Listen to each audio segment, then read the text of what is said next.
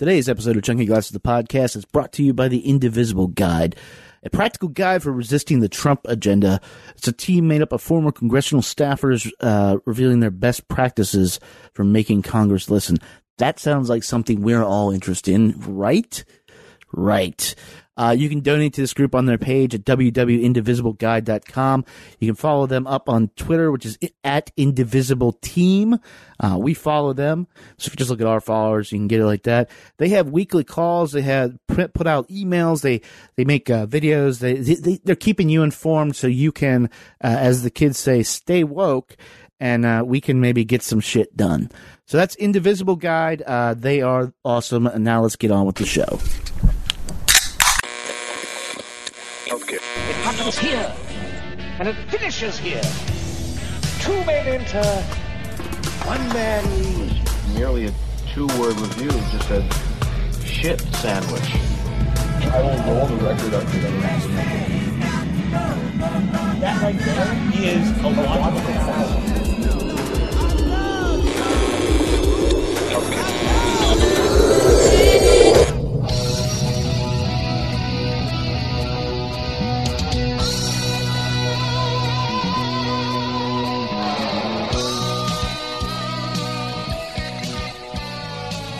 Welcome back to the basement, fellow music lovers. You are now tuned in to yet another exciting adventure with us here on Chunky Glasses, the podcast. I'm your host, Kevin.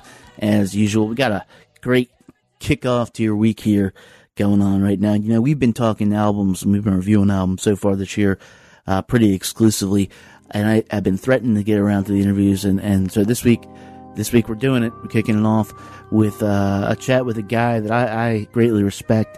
I love what he does. He's a local musician around here. He tours all over the country and other countries. Talking about one Bobby Thompson. Now, you know, this guy is he's a blues rock guitarist, or you could say he's just a guitarist. But these are the areas that he sort of dabbles in most. Been playing for years at this. Fell in love with this at an early age and has just been developing his craft. Playing with people like Laura Segaris, who, if you are a longtime listener, we talked to her way back when we were doing this in Andre's basement. In that band also is our friend Ben Tufts and Justin Jones, who Bobby has also played with in his band. He is a man about town, as you will. His new project, Revelator Hill, has a new album, Atlantic Detour, coming out, and that's coming out, I believe, March 3rd. It is, I've heard it, I can spoil it for you. It's a great fucking album. So I said, you know, I want to talk to you about that, but also I don't talk about a lot on this podcast, like my explicit upbringing in music and what I really love. But one thing that I was really a fan of was this kind of music, and specifically Eric Clapton. And from the first notes of this album, and also just knowing and seeing Bobby out at shows, it's been clear that he also shares love with that. So we got to get together and sort of nerd out on the guitarists that we grew up on and the guitarists that we celebrate now. It was honestly, I loved sitting down and chatting with him, and I hope he comes back again. So that is your podcast for this week. At the back end of it, we're going to preview Atlantic Detour with a little track. So listen to the interview, come for the interview, stick around for the track, and with that, if you're comfortable, if you're ready to get started, let's head on down to the basement and talk to one Bobby Thompson of Revelator Hill.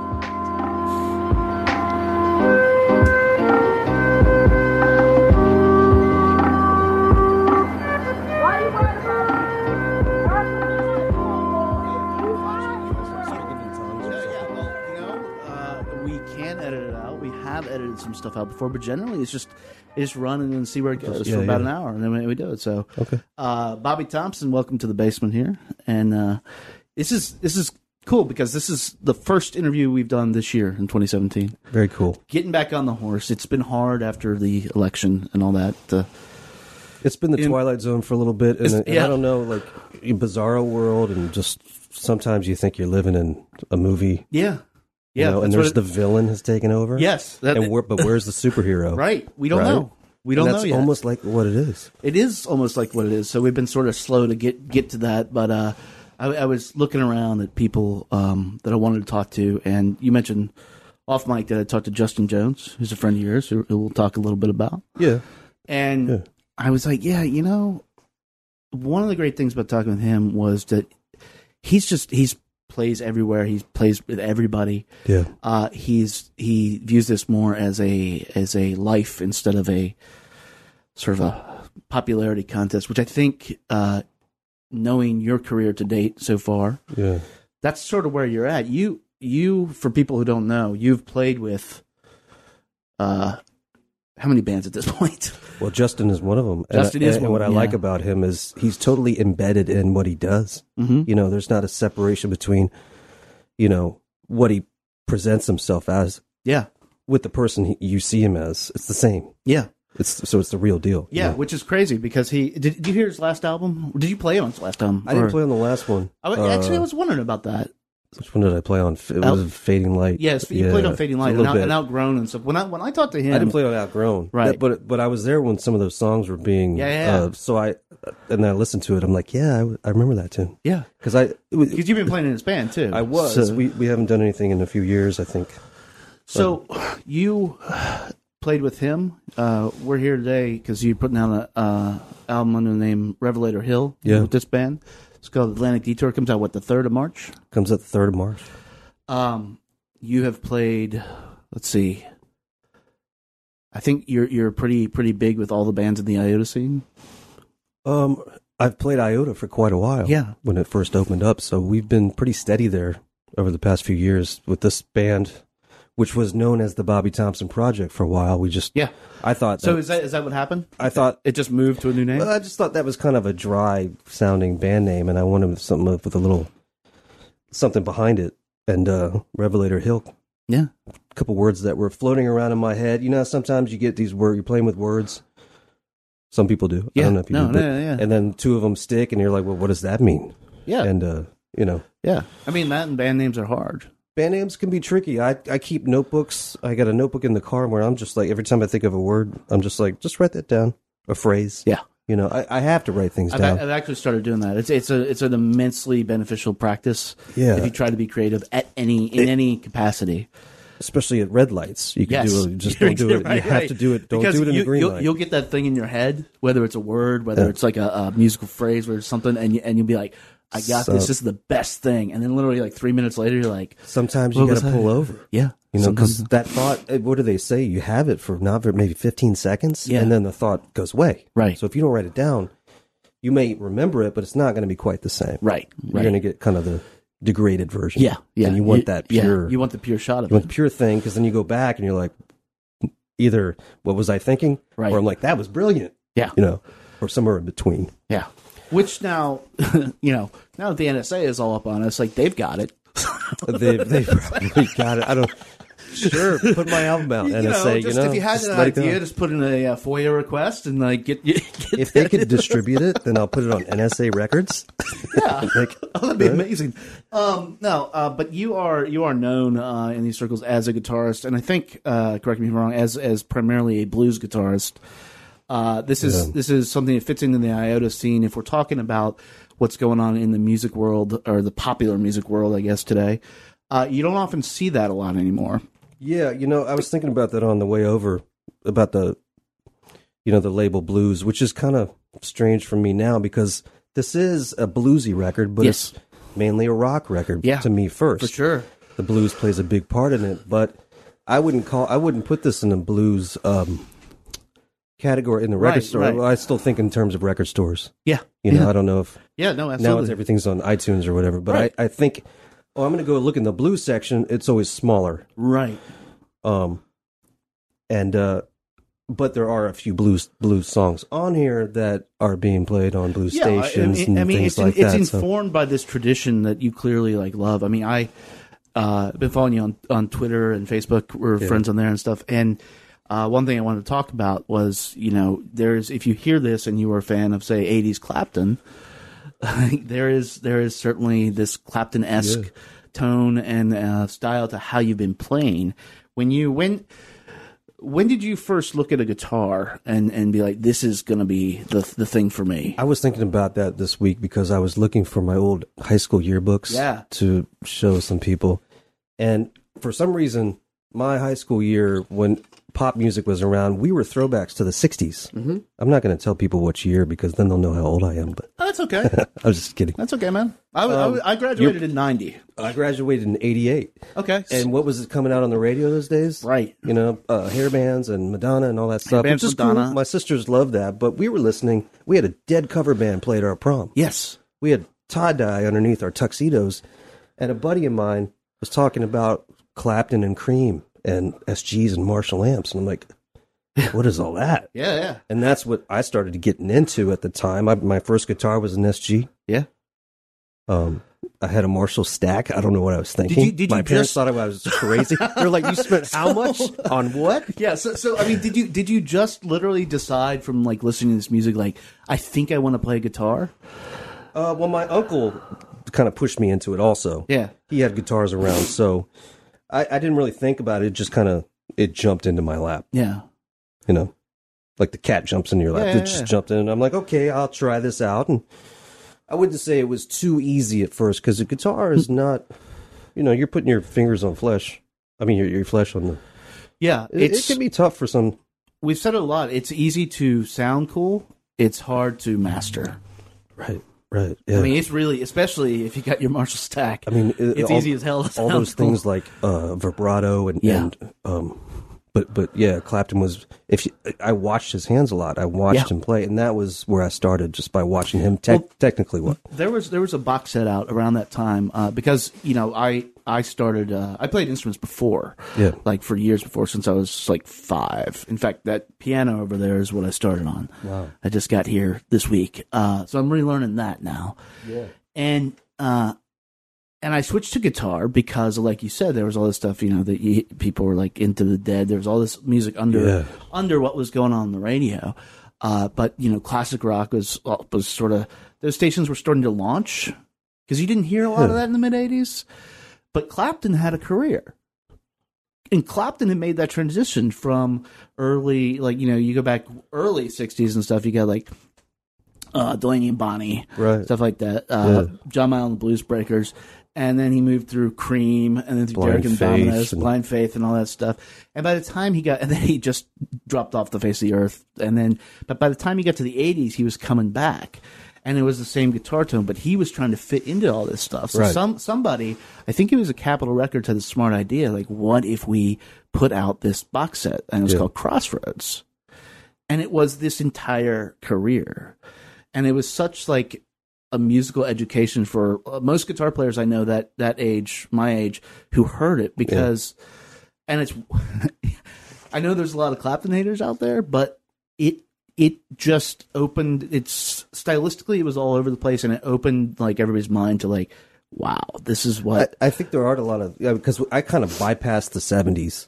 I was aware of I Shot the Sheriff, but we were listening to Steel Pulse and Bob Marley in high school, so we didn't want to hear. Yeah. You know, like, okay, that's cool that he introduced the world to Bob, but let's go back a little further. And I kept going back and back, and the same friends that were into Clapton in high school, we kind of got past it, and we started going back to Albert King and Freddie King and all the Kings. And then, you know, we started coming home with Robert Johnson and records. Then once you get back there, and then you just go back as far as you can, and you go even further. When I went to school, we were studying like African rhythms and looking at that and jazz and stuff. You know? So I kind of came full circle recently, and my appreciation for those Clapton years is kind of been cool because we did a tribute show recently. Oh yeah, that's last month with Jonathan Sloan, and we both been wanting to do his Rainbow concert. Yeah.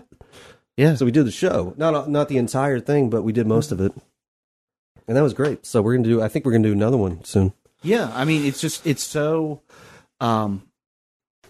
It seemed like at that time it was the gateway into blues for a lot of people. Like you said, he exposed people to like Bob Marley and stuff. I mean, that's always been the point of a lot of British rock, anyways. It's like the Rolling Stones, him. Well, I think because he did it in such a way that he was, to me, he did pay respect. Yeah, you know, there were other bands that didn't. That didn't credit. You know, I heard that the money they made from "I'm So Glad" went to the guy's widow, right? Skip James, who was in a DC hospital around that time. Yeah, and one of the guys in Cream went and took his widow, the money that they made. Right. No, there was which is, I think, a very cool thing to do. You look at like what even like Mick Jagger, per se. Yeah. The work that he did to get people to understand that the American blues was where it's at. Yeah. He'd go play with Howlin' Wolf, like in Chicago or something, and then the Stones would just be like, "Oh, we're going to be the openers." Yeah. Like you all. I mean, this show is about Muddy Waters. Yeah, yeah. This Or this show's about us. Muddy Waters. Yeah, yeah. Checkerboard Lounge. Yeah, or something. exactly. Yeah. And that type of stuff, I think, I don't know if it's been lost to history because you had, and I'm interested to get your opinion on this, when, Clapton was coming up, then at the end of, I think, the 80s, or mid-80s, mid-end of the 80s, you had somebody like Stevie Ray Vaughan. Yeah. Who was for many, even more so than Hendrix, was the face of the blues. Yeah. And it sort of, in my mind, blew everything up because when he came along, I don't know if people at that point were necessarily going back from him. Yeah. You know what I mean?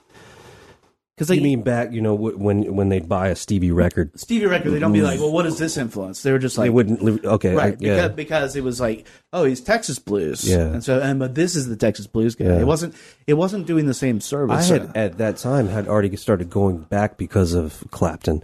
That when I heard of Stevie Ray at that time, I wasn't actually interested. I wasn't either. It didn't, because I thought. I think the only time I was invited to go see him play, he was touring with Jeff Beck. Oh yeah. And I just wasn't really listening to Jeff Beck at the time. Yeah. I would listen to the 70s stuff, Blow by Blow, stuff like that. Sure. That blew me away. But it took me a few years to get this on the Stevie thing.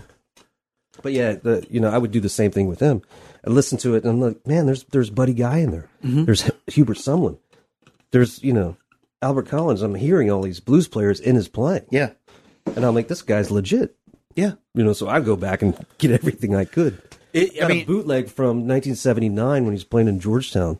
Oh no shit! I'll share that with at you. the absolutely Desperados at or the something. Desperados. I was gonna say it wasn't at the Bayou. That wasn't open. He played the Bayou too when he was starting to kind of rise up, but Texas Flood, I think. But his early tone before his albums was clean, no pedals, just straight raw, heavy strings. And that really influenced me for a while. I was in blues bands for a while.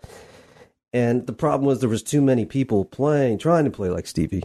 And that's sort of my point. That's sort of my point is that there were too many people trying to play like Stevie. Yeah. And not trying to play like the people that influenced Stevie. I think I went away from it for a little while just because I didn't want to fall into that trap and stay there. So I started playing reggae music.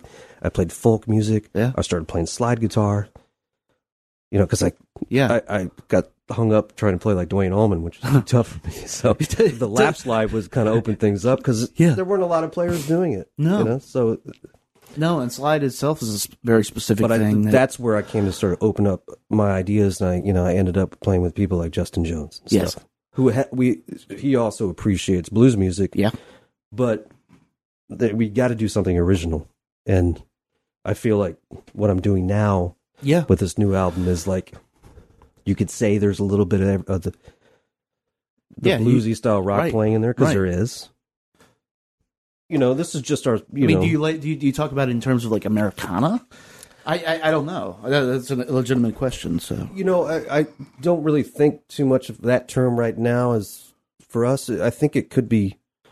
If somebody heard it, somebody legit heard it, and they said it was Americana. I don't want to say it is. Mm-hmm. We just started going in the studio and recording, bluesy type riffs with rock rhythms. With, a few times we tried to change it up by doing something in 5/4 instead of 4/4, which is a standard rock playing. Right. It's just basically a collection of songs that kind of represent our sound over the past year. Yeah, how we've sounded over the past year. How long has this band been together? I would say this lineup, the Live at Iota album that came out in 2015, that was kind of the first time this lineup really solidified into a work. Yeah. And this was a continuation. I think one of the songs, Look At You Now, was on that album. Okay. I just thought, man, we should do a studio version.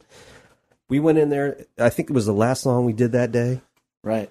And I'm like, I don't know if it's going to be on the album. I told the guys, and when I listened back, I'm like, this should be on the album. Yeah. You know? And it was totally live. I think I redid one guitar, but the basic part of it, drums, bass, and vocals, right, are all live. I think I redid some lap slide guitar on it. Is this, you know, for as many years as you've been doing this, is this, do you think, sort of solidified as the lineup that maybe like was meant to be? I think it's probably one of the easiest groups I've ever worked with. Yeah. As far as like guys in the studio, we're all kind of like on board with what we want to do. There's not a lot of veto things going on. We're not like, oh, don't play that. We might recommend things to each other and try things out, and we're all up for it. So it's a really easy thing to work. And this to me is starting a new band. This is our first album. Right. This is the beginning of something. Yeah. You know? Yeah, because people are going to be like, you know, they might know the Bobby, Thompson probably, but they're going to look at this and be like, well, who's this Revelator? I always wanted to put like a new, what's the word, new image or new stamp on this beginning part of a new band. Like, oh, you cut your hair. I cut my hair. A new year, a lot of the crazy things happening. Yeah. It's a new era, you know. Well, what was it? Episode 5 now. Yeah, in our lives. Yeah. I mean, it's, you know, it's got an energy to it, and this is, you know, you sent it to me, I guess, this week, and I was listening to it. It's got this energy to it that immediately, and the reason I started out talking about Clapton, it takes me back to those records. Takes me back to these records that I grew up listening to, that if you talk to like your average music fan, especially younger music fan on the street, they'll hear something and they're just like, what is that? I'm like, no, that's good songwriting. And like you said, it's not a blues album. It's blues influenced. Right. And this stuff didn't go away. It's just not, you know, what Pitchfork necessarily is talking about. Right. And I'm starting to wonder why it's not what Pitchfork is talking about, because what you see here, what you guys have laid down, shows not only a mastery of your instruments and what you're doing, but it shows, you know, a history of music. It's informed by a history of stuff. It's informed by your own personal histories, but it also I can put it next to Behind the Sun, Eric Clapton, or I can put it as an album now. Yeah, I think that's what we were doing something in the studio that day when we played that bonus track. I almost felt like after we played it, I'm like, man, is that what 1973 felt like there? Yeah. You know, because I was just a kid, but if you were in the studio with Zeppelin and they were just trying things out, that's how they did it. It wasn't like separated vocal tracks on Pro Tools in the basement, and then you put drums on top, or you do a click track. This was live. Yeah. I want to hear that amp buzz. I want the drum mics to pick up the guitar amp. I want Let It Bleed. Yeah. You know? Yeah, absolutely. The video that I had in high school all the time was the Beatles on the rooftop. Let It Be. I'm like, and I'm going, man, how did they record that? Everything just bled together, you know? Right. And there's probably not as much bleed on this album as I would have let happen. Right. Our engineers still wanted us to kind of... Sure. Because we're in modern times. We're going to use modern equipment, but, you know, it just feels like a 70s rock album, maybe? It's 70s rock album, but even to that point about the Beatles and stuff, is like, you can get away with that if you're an actual, like, band. Yeah. And I feel like that's been forgotten by a lot of musicians these days, where they stay focused on like how many hits they're going to get, how many, instead of making. I mean, when you're making this, obviously you guys all love this type of music, but like, are you aware? Are you thinking about, oh shit, how do we market this? How do we? Well, you know, I'd like people to hear it. The more numbers, you know, the better. We play shows. We played a show to IOTA recently where about 120 people came out. Right. And that's good for me. That makes me feel good that people are interested in hearing it live. Yeah. And that's the kind of band we are. Live at IOTA was totally live after a tour. You know, we went up north and came back. We recorded a live album. I'm like, that's how the bands that I grew up listening to did it. Mm-hmm. You know, they didn't go into the. I mean, there are valid ways of doing it, like drum machines and beats or whatever there's like an that. electricity you get. That's just not really how I want to present myself. Yeah. You know, you've got the screen up right now with like Grant Green and Cannonball Adderley, and I'm like, could we even hang in the room with those guys? Man, they would just blow me away. Well, that's a good. It's so intense, you know. So I mean, let's talk about Grant Green for a little bit because Chad Clark, the Beauty Pill, turned me on to him. Yeah, he doesn't play guitar. I mean, he plays guitar, but he's not a guitarist. Yeah. And I had gone, you know, talk about like not going back after Stevie Ray Vaughan. Right. I had never pushed back on jazz before, and finally I got to him. Really? And I was like, and I'm listening to this, and I'm like, fuck, man, I've been playing for 35 damn years. Yeah. And I don't grasp, like, how to do this. Well, but it's perfect. Yeah. I don't either. Like, I put on John Coltrane, and I don't even try to, I just start cleaning. It's house cleaning music for me, and I'm, like, stimulated more than I am with coffee in the morning. Yeah. By that, but I'm not going to sit down and go and, I just don't. I've tried to play jazz. I don't have the capacity to play on over changes. Mm-hmm. I don't want to. I want to be able to be a little more freeform with the blues and jam band element, you know. Yeah. But these guys were like, they can really teach you something about. Well, about tone, about, you know, you talk about tone quality. You talk, yeah, you talk about a lot of guitarists have like this big rig. Like I've never used a big rig. It doesn't sound like you use a big like effects rig. In the studio, I got away with a little bit more. Do you? Yeah, a super and a Marshall at the same time. Okay. I probably wouldn't do that iota. Yeah, but you know, but these guys are depending on their fingers. Yeah. And depending on a very like sometimes plugged directly into an amp, and that's it. That's and it. You have to do that. I mean, you mentioned the Dead. Like, where do you hold somebody like Jerry Garcia in like the pantheon of guitarists? And what he did for jazz and blues, for his longevity and the ideas that flowed through him, even in his hardest times. Yeah, the guy had stamina and endurance and an ability to entertain, even on his off nights. Yeah, people loved to see him play, and I liked listening to him. Yeah, well, and it's because it was. When somebody really has a mastery of their instrument, and I hear this you don't sound like Garcia, but I hear this in your playing a lot. Oh. You can tell that they have that mastery. So he sounds exactly like him. Yeah, that's it. And yeah, nobody is going to sound like Garcia because he crossed over some threshold. So it's interesting that you said. I don't know what it was that he did. Maybe it was the things he was on, but he just went into this I dimension. think it's just loving your instrument. He wasn't afraid to go there. Right. He wasn't like, oh, I need to present this. He's like, I don't. I'm just going to put this T-shirt on, go on stage, and I'm just going to play today. Yeah. And that's all this is about. Yeah. This is about playing. It's just going to not about... Because it's interesting you said, it's like, you know, you could never figure out or play like something like John Coltrane or something, and you just do this. Knowing your limitation, like that's like a huge part of any like developing as a musician, period. Yeah. Because and it's honestly it's something I'm stuck on. Well, I don't know if it's a limitation, but I think it's more of a path that you know that you're following that is not somebody else's path. Right, that's what I'm saying. Like I just decide, well, this is the way I'm going to go, and I'm going to build on it. Yeah. You know. Yeah, you play to like your you're strengths. Building that path as you go.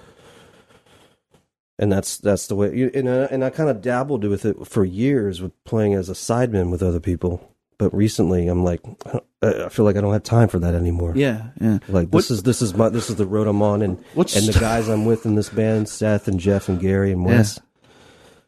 Let's all go together. What's the weirdest genre you tried to sort of insert yourself into? Weirdest genre as a guitar player? That's a tough one. Or weirdest reggae was kind of easy to go into. Sure. I'm still thinking about though. Something's going to come up here, and I'm going to, by talking about it, I'll figure it out. Right. But, Bob Marley he grabbed Al Anderson because Al played like Jimi Hendrix, and the blues fit right into reggae. So when I toured with some reggae bands, it pretty much fit in, and in other places it didn't quite fit. Mm-hmm. It was the weirdest thing I tried to do. I guess trying to play jazz was strange for me. Yeah.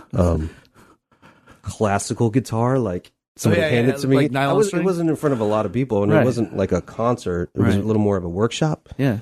I'm like, I don't really do it this way. All these big chords and stuff. Yeah. You know, I mean, do you not do that because the music doesn't resonate with you, or again, it's just because you know I think that what your I think limitation at is? that level of guitar, for that level of guitar players, you almost need to be classically trained. Yes. You You're do. talking about need to something be- like Segovia or something. yeah, Yeah. Charlie Bird. Yeah. I was with Charlie Bird on stage, Yeah. and he was like, I don't know what I was doing there because I wasn't a jazz guitar player. I was Right. a blues guy, Right. and I was still in my formative years. So I wasn't afraid of trying that, but that was just kind of, it wasn't normal. It didn't feel natural to me. Yeah. It was kind of like, but when I listened to Grant Green or Wesley Montgomery and they were playing the blues, I'm like, that I like. That I can borrow. Like Stevie would go back and you'd hear some of that and him playing. And he did Little Wing, Yeah. and playing the octaves. Yeah, Little Wing, which You know, much that's like the Wes Jeff Montgomery. Buckley's song, Yeah. like people think like he claimed Little Wing at that point. Oh, Jeff Buckley. I love listening to Jeff Buckley. Yeah, yeah, he was also a weirdly good guitar player. He was a great guitar player. There's an album from him in somewhere in New York City. I think it's just him solo. Yeah. 94 maybe. Mhm. You know, I like guys like Jeff Buckley and Chris Whitley. Yeah, Stuff like that, where it's just you could tell that the guys know how to sing and play, yeah, and they're just taking it somewhere completely. They're taking you on which a is ride, you know? novel. And you know, with Buckley, he got, and granted that was just sort of a genetic gift from his father. Yeah, yeah. But he got comfortable with his voice and said, "Okay, this is what I got to do," and it comes out. His range and with the way he hits those notes and holds them up high. way he hits those, I mean, but even the choices he made, like he only put out one album. Sketches from My Sweetheart the Drunk is sort of a cobbled together Yeah. thing, but in that it was sort of a gift, I think, because you get to hear somebody working through this stuff, Right. and you hear him make some of the choices. You hear some of the stuff, and you're like, oh, that's how he got that on Grace. Yeah. And you hear it in the guitars too, because you know I've seen him do or heard him do just straight, almost like folk. Yeah. And that's what he started out as, Yeah. because his dad was a folk musician, as freaky as Tim Buckley was. I think he was kind of a little bit like Chris Whitley when it came to the band format. He was a little bit looser with Yeah. the band, wasn't he? Mm-hmm. Oh yeah. But Yeah. solo, he was pretty. And those guys, I saw them play down. Do you remember? You're from this area, right? yeah, You remember a club called Alley Cats down in Richmond? yeah, Okay. So right after he died, they went out as Black Beetle, I think. It was Jeff Buckley's band. his rhythm section. Yeah, it was basically Jeff Buckley band without Jeff Buckley because he was dead. And they were very much doing sort of a weird jazz. The guitarist, I forget his name right now, who was responsible for a lot of the stuff on Grace, was doing this weird like metal jazz. Really? You know? But you know, as fans of Jeff Buckley, and then as a guitar player, like watching people do that stuff is like, oh shit, like, oh, you gonna do that now? You're gonna do that now? You know, even like back to Grant Green for a second. Talk about like him doing the blues and stuff. He would put out albums that are reworking of standards, like Beatles songs, and like that is, I guess it's the point I'm getting to is like that's sort of a different industry when you think about it. Like jazz is all about the performing live. Well, I think and then you make the records. Yeah, it is about the popular American songbook, isn't it? You know, like even if you go back to like Nat King Cole and I don't know though, because I don't know guys like that. I'm not. I really have been digging into jazz the past 2 years, so I don't know the answers to these things, and I want to know. John Coltrane covered My Favorite Things from The Sound of Music. Yeah, and that was a huge hit from him. Right, but that was just one, and then he went off and did his John avant-garde Coltrane thing. sitting there like, you know, you made this album. Is John Coltrane thinking about like, I got to make this album, and then I can do this other stuff to pay the bills? I think it's just about playing a song you like playing too. I think he just probably just wanted to give it his own interpretation, whether it was a hit or not. Yeah. Maybe his manager was like, "Hey, you need a hit." Yeah. You know, Otherwise, hey, buddy, you got to pay me. Otherwise, you know, I can't be your manager anymore. Right, you know? right. You're gonna have to do it yourself. And well, how do we get right here in the basement? How do we get the world back to that? Because that I mean, that's there's- what it's about. I mean, there's some bands out there doing things like Austin City Limits and like Wilco, Yeah. you know, Sturgill Simpson. You've got Yeah. this on the wall here. And I think it's coming. I think people are paying attention in you know, in some ways. Yeah. Because I say all the time down here, I say, I honestly, I don't care anymore what genre you put yourself in. Yeah. All I want is a good song. Right. It can be a minute long. It can be 30 minutes long. Yeah. All I want is a good song, and all I want is to move me and not feel like fake, not feel artificial. Well, I think that's some of the stuff too. Is like too much guitar playing can take it away from that too. Yeah. You know, I don't want to be a. But how do you hate on that guitar player? Like, That's a tricky balance. if you're back, Yeah. think about back to the '80s. Think about Extreme, right? If you're sitting there and you're going to be like, "Hey, Nuno, Betancourt, Yeah. don't play as much as you want to play on this. Let's I've just got do that." students coming to me going, "Hey, can you teach me Eruption?" I'm like, "No, I can't." Well, this teacher over here can, but there's, you know, I'll watch it and go, "Man, that's amazing." But you know, I may watch it in the same way I'll watch Segovia. Yeah. That blows me away, but that might not be something that I want to. You know, I want to get into a song too. Right. You know, just listening to a Neil Young record the other day when I was which one? I was driving to Charlottesville, and my car, I don't have a way to plug my phone into my stereo in my car, so it's all CDs from me. And I can't remember what album it was. It's from the 90s. I have a But friend. it was just like, you know, you got your Tom Petty kind of ears on. yeah, Or, you know, and you listen to the folk rock or rock folk, and right. it's all about the song. Yeah. There's a few guitar riffs in there, but that's the stuff that I really Neil like. Young had these massive like one note riffs. Mike Campbell from Tom Petty, Crazy like that's a Horse. riff master. You know, Yeah. it's funny. I had a friend recently. I was making fun of him in good humor. Yeah. He was a little sheltered for a while, and like legit never dove into say Neil Young's catalog. Right. So he hit me up and said, he goes, "Oh man, I just been sitting around the house listening to Down by the River. Oh man, do you even know?" And I'm like, my first question was, "How high are you?" Yeah. And then I was it was going to like, say, exactly. it was like, dude, I was like, I'm not hating on you, but like that is one of the most like legendary rock songs of all time. That you're getting to discover that what makes it that right now is amazing. How many times did you listen to it? Go listen to it again a few more times. Yeah. You'll spend your whole day just, Yeah, you're like, oh, I got to go to work or whatever, but you could just get lost in it, yeah, you know? yeah. And I don't know how much of that is like sentimentality now. Like I'll put on a Beatles record, Yeah. and I'll just keep listening to the Beatles record, or honestly Prince. I just got Around the World in a Day. That may be the thing that you're looking for, that some people are, is the sound that just takes you away and you forget where you are and what you're doing. And I think I was playing somewhere the other day and I just got lost and I forgot where I was. Mm-hmm. I looked up and there was a crowd and I just got lost in the music.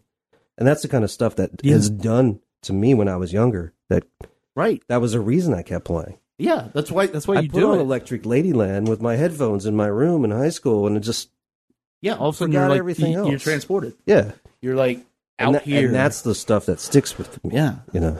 Yeah, and so now you're here trying to channel that. And you know, I've listened to this album, and that's done that to me. Yeah, I got a lot. I've listened to it. You know, when you're working on a record, you listen to it a lot. Yeah. And there's days where I don't want to hear that anymore. Yeah. That's enough. Let's get it out. You know, and that's why I don't like to spend too long making a record. I think we started this in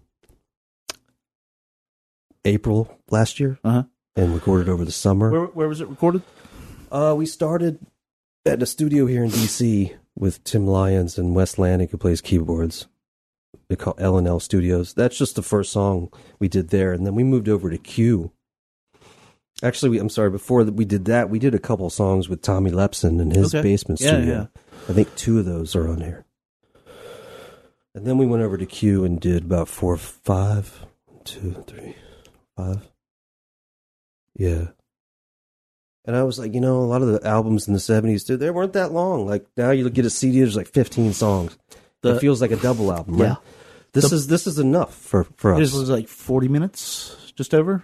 Yeah, I think it's right around 45 minutes. Yeah. Some of the songs kind of get up there, but in the length. But It's what's wrong with that? You look at an album in 1970, a Zeppelin album, or right. Blind Faith, or whoever. Yeah, they're it's not a- short songs. Yeah, but, They're not not short the- term, but we're the not- album is over. We're not making a Ramones record here. No, you're not. I mean, it's interesting. 2017 has been a good time for a lot of the best records so far. Have been short, like 35 minutes. That almost seems like an EP to me. It almost seems like an EP, but if like the album we just did, the Foxygen album, Yeah. which it succeeds because it's so short. Yeah. It has its mission statement at the beginning. It gets in and lets you know what it's going to do. Yeah. And then it does it. And then it lets you, it's like, all right, Yeah. go about your day. Yeah. And I mean, that's another way to work. I mean, when you're talking about like longer albums or head trips, you get into like Pink Floyd stuff, which I am to this day shocked that we don't have, that the musical landscape isn't just lousy with Pink Floyd clones. Yeah. Like that's another guitar player that I don't know how big he was for you, but for me, I borrowed my friend's delay pedal, and I was like, all right, I got to figure out what's going on here on Another Brick on the Wall. Then I got to figure out Run Like Hell, and then I got to figure out like all these other things, and then I was like, well, what the fuck is that tone about? What is he doing? There is no Pink Floyd without David Gilmour for me. Before there was, it existed in the 60s, but that's more of an interesting thing. But yeah. The Barrett stuff's good, but it's not Pink Floyd. No, that's what it is to me, and I benefited from teaching some students recently about that guitar tone, and I'm still trying to figure out what it is, because it's sort of that Clapton-esque thing that we were talking about, but it's not improvised all the time. You're playing the same lines over the song everywhere you go, everywhere he goes. Yeah, it's a melody, Yeah, and you sing, you hear it, and you sing it as much as you hear the melody of the song, and that's a pretty powerful thing. So to that point, though, I mean that's also good songwriting, and there's a lot of this on your album, because you grew up having an appreciation for jam bands and stuff. Yeah. Where do you draw the line of like, okay, I'm going to go on and do this like 30-minute solo? I don't know if we've gone that long. I thought it was kind of ballsy to put a drum solo on the Live at Iota record. Yeah. But I'm like, you listen to Moby Dick, right? Oh, yeah. Right? Yeah. You sat through that drum solo. Yeah, you sat it's through it, different when you see it than when you hear it. But if you listen to Jeff Mills, and I'm plugging my, Sure. plugging Jeff. There's actually two drummers in the group. One drummer that's the local guy, and one's the touring guy right now. But they played together. They played together. Not on the drum kit, but percussion and drums. So, anyways, are there other plans to like combine them, and so you have like a double drumming dead at setup? some point this year, it's something like that's going to happen. Nice. I think so. We haven't quite figured out how or where, but maybe the Hamilton will look at that. Oh, get two drum kits. Yeah. So to that point, actually, what about the? Where do you guys see you fitting into the DC scene here? Because if people who aren't here, you've got this long history of punk that threatens to rear its head again. I mean, there's a place for it, but like any good movement, it happened once for a reason, and it'll never happen again. Well, yeah. And but we have the 930 Club here. We have the Black Cat. We have the Hamilton, which you play a lot. We have Iota. Yeah. Like, how do you feel? Like, do you think think we're doing good? Do you think we're pretty healthy here? Or? I think there's definitely a healthy independent sense around here. Kind of hold off using the term indie because I don't even know really what that means anymore. Yeah. I mean, if you're independent, aren't you indie? Right.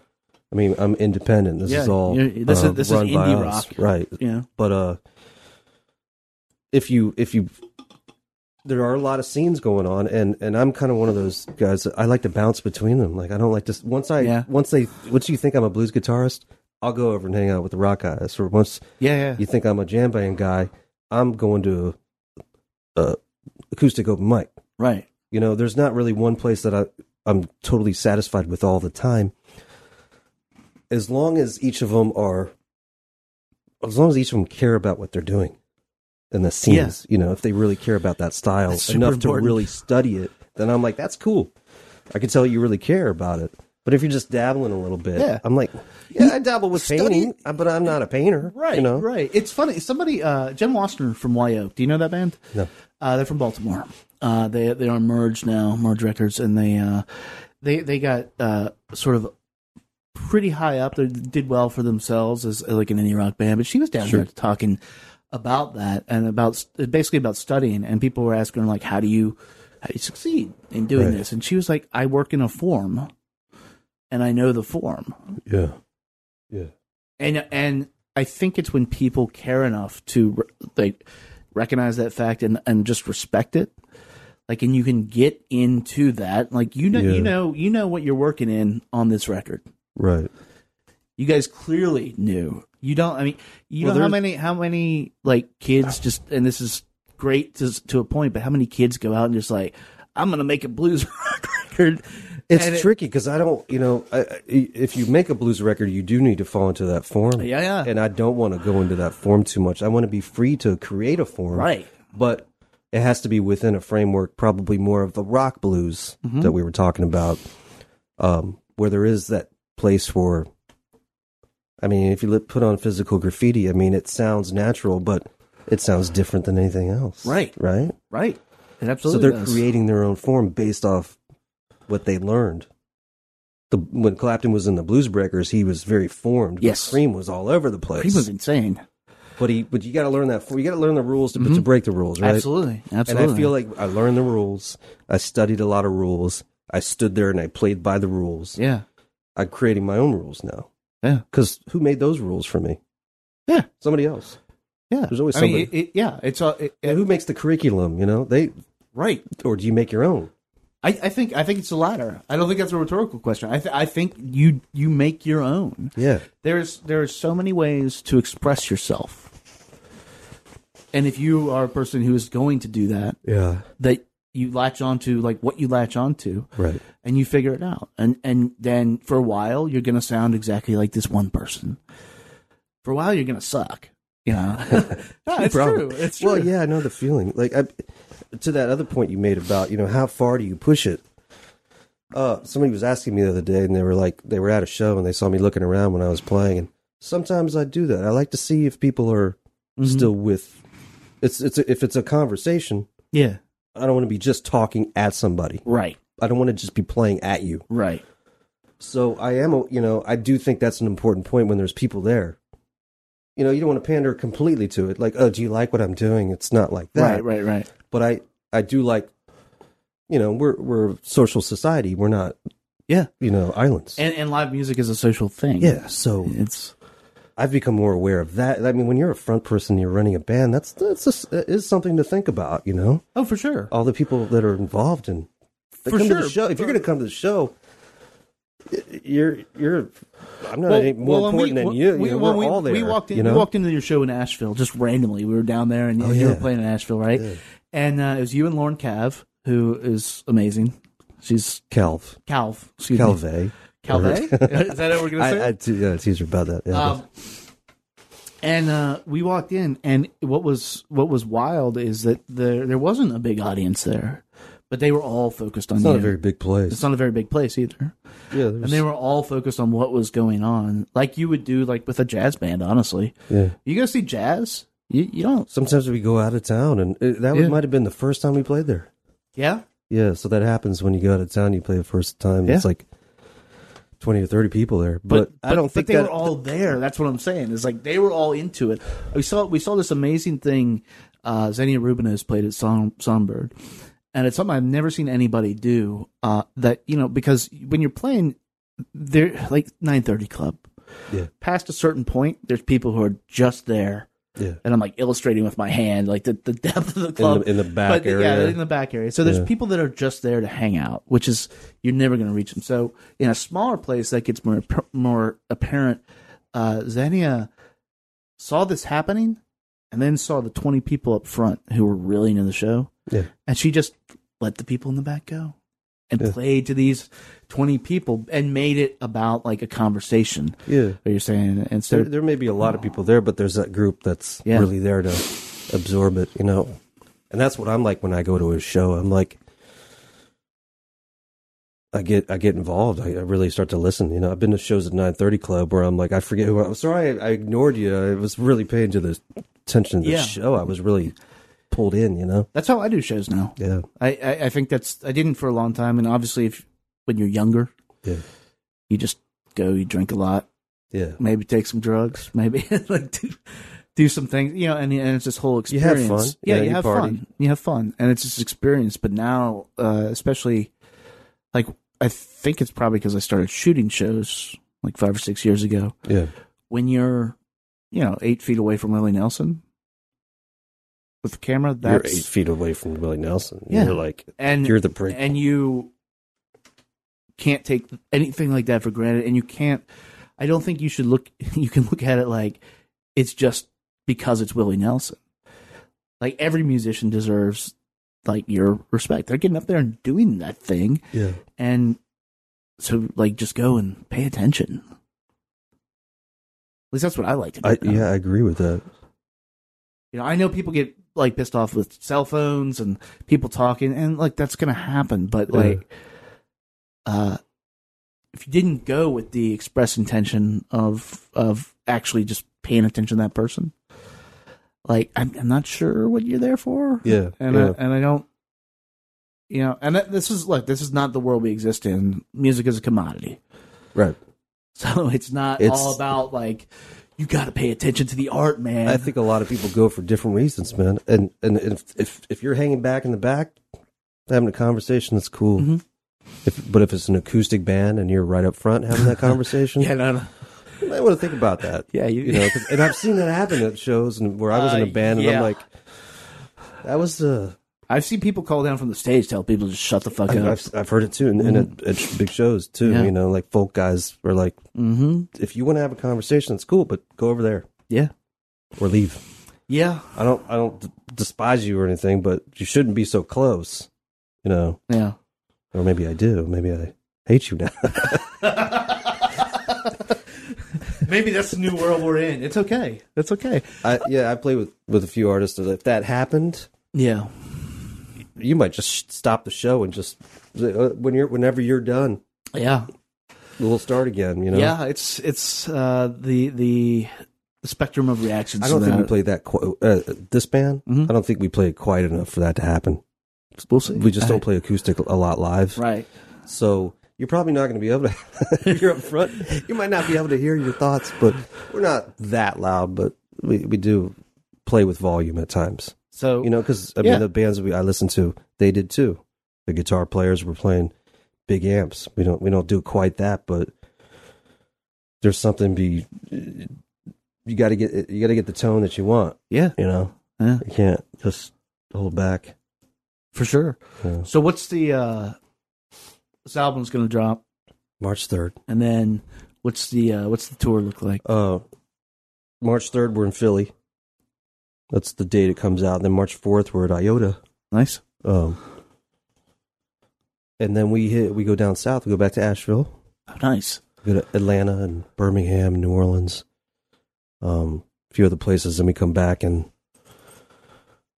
Do you find all the tour dates are on revelatorhill.com? Yeah, and we'll put links in the show notes. Because I can't remember them all. Do you find we're going to sit here until you do, sir? I'll just yell them out when I remember them. Yeah. Do you find the audiences are there just for like a good night of rock and roll, or do they really come? Is it more like an older like blues type audience? It depends on the play. Like, for example, in Atlanta, we've been playing there enough that we get there and there's like that whole front area is well reserved, and these people are there to see us. Yeah, and then second row, third row, also. I'm like, wow, and then it packs up and it's all familiar faces. Yeah, and they're there to see us. And it is a bit of an older crowd, but the crowd is a crowd. Yeah, but they appreciate what we play, and they let us play what we play. We're not expected to be a blues band playing. We are playing a blues bar technically, but we're not. So they appreciate what we do for what we do. Same in Boston, Montreal, other places we've gone. We're going in April. We're going up north. Yeah, I think I can see that in Montreal. I think it'll be warm enough, hopefully. I mean, the whole planet is warming, so Yeah, it'll be. I mean, this is Soon what enough. we did. This is what we're doing to ourselves. This So is indeed what we're doing there. I mean, yeah, I can really see that. I can see you guys like going over really well in Montreal. We were just up there for the first time, and it's just, and again, getting out of the country. We were talking about like what people expect. Like they just expect that you're good. they expect that you're good. We got lucky because we played up there, and the word got around, and so they booked us. But there's other parts of Canada, but going to that part of Canada is always interesting. The first time I went there, I'm like, is this North America? Yeah, Because it's quite different. But, I didn't want to go up there with my Washington Nationals shirt because I think we took their baseball team. Did we? Montreal Expos became the Washington Nationals. I guess. Do you think? But you go in some places there, and they're like, my first time, I was like, hey, they didn't speak any English to me, and my friend was like, no, they just didn't want to speak English to you. Yeah. I'm like, oh, well, but I made some friends, and they're like, yeah. Once you get to know people and they're comfortable with you, they're comfortable with you. Yep. Yeah, it's a wild city. Well, congratulations on the album, sir. Thank you. This is, like I said, having followed you for a little while, I think this is sort of the end of you building to this and the start of another sort of phase. This is like when they say chapters. Yeah. In book or series of books. Sometimes you make you put singles and they're like, or you put out motion pictures, which are out, bigger albums. This is a continuation. Yeah. Of the huge series of things that we do. Yep. I think it's going to be a good chapter. I think it is too. I mean, I hope people like it. Yeah. So I hope they listen to it. Atlantic Detour is out on March 3rd. Revelator Hill. Thank you, Bobby. Thanks Please for come having back. We didn't talk about Rye Cooter at all. So I'm going to have to come back for an hour just to talk about Rye and other things. Cool. All right, man.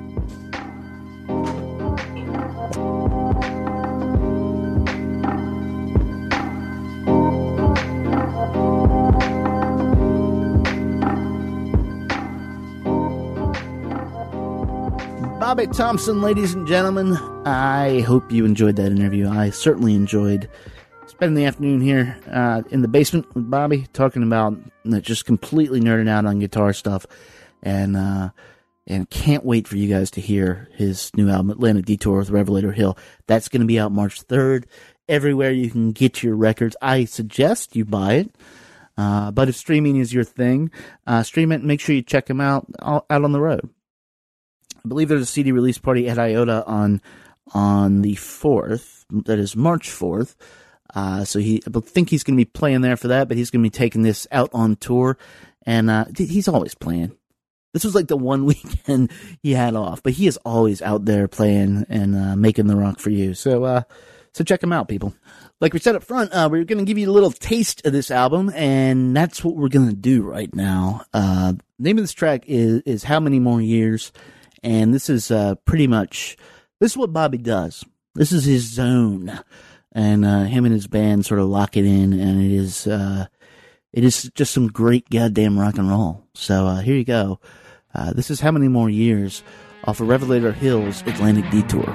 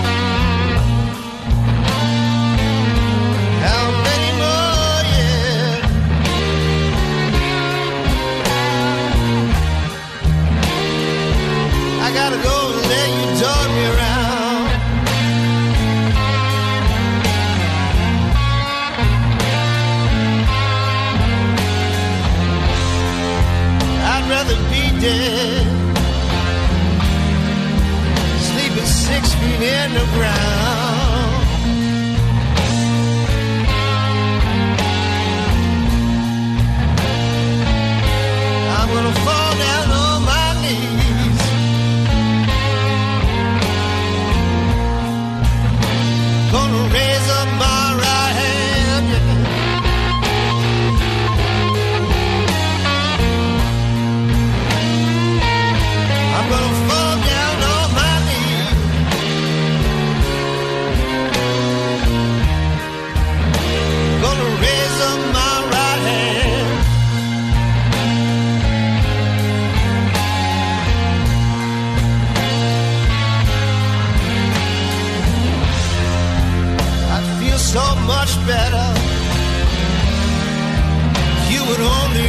stand.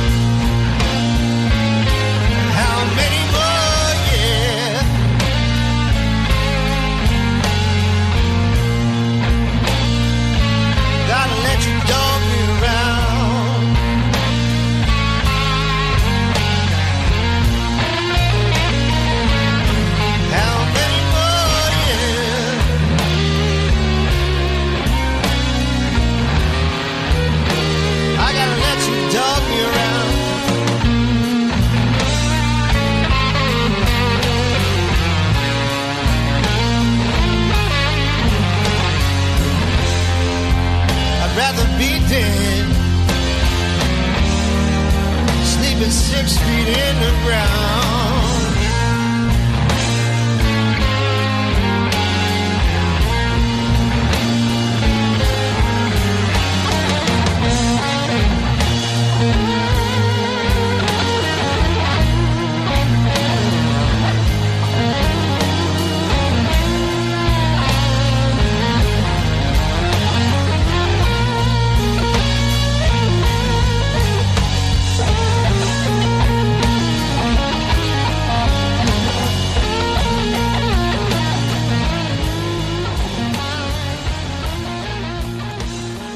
How Many More Years by Revelator Hill off their upcoming album, Atlantic Detour. It is out March 3rd, and you will be able to put it in your ears in whatever format you so desire. I highly suggest you do so. Big thanks again to Bobby for coming down and hanging out. Hopefully he'll be back to talk about some Ry Cooder. We didn't get to that, but we need to get to that. We covered Clapton this time, and then we got to get into the other guitar nerdery of Ry Cooder. That is about our podcast for this week.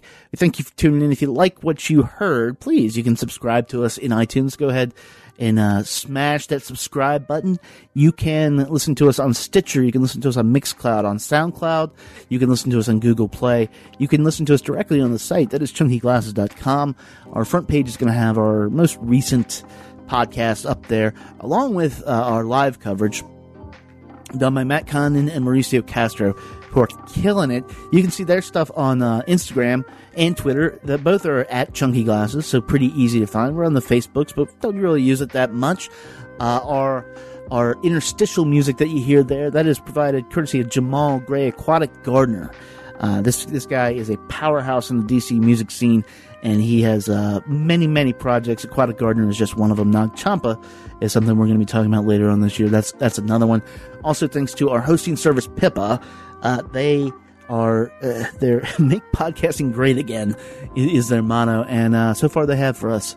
This is we upload our file, We put it all together, and it goes out to you. It has gone so smoothly. We get all these nice metrics back. It's actually pretty amazing. Pretty great service, guys, over there at Pippa.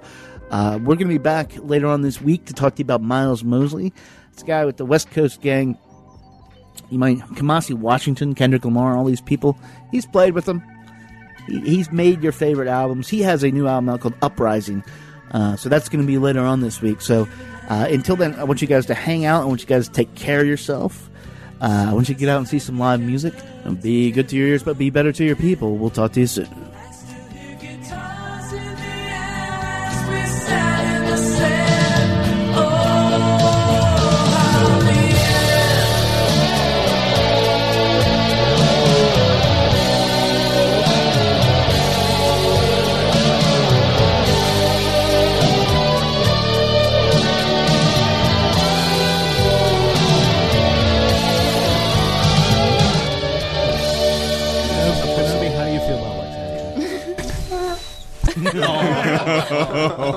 Kenobi.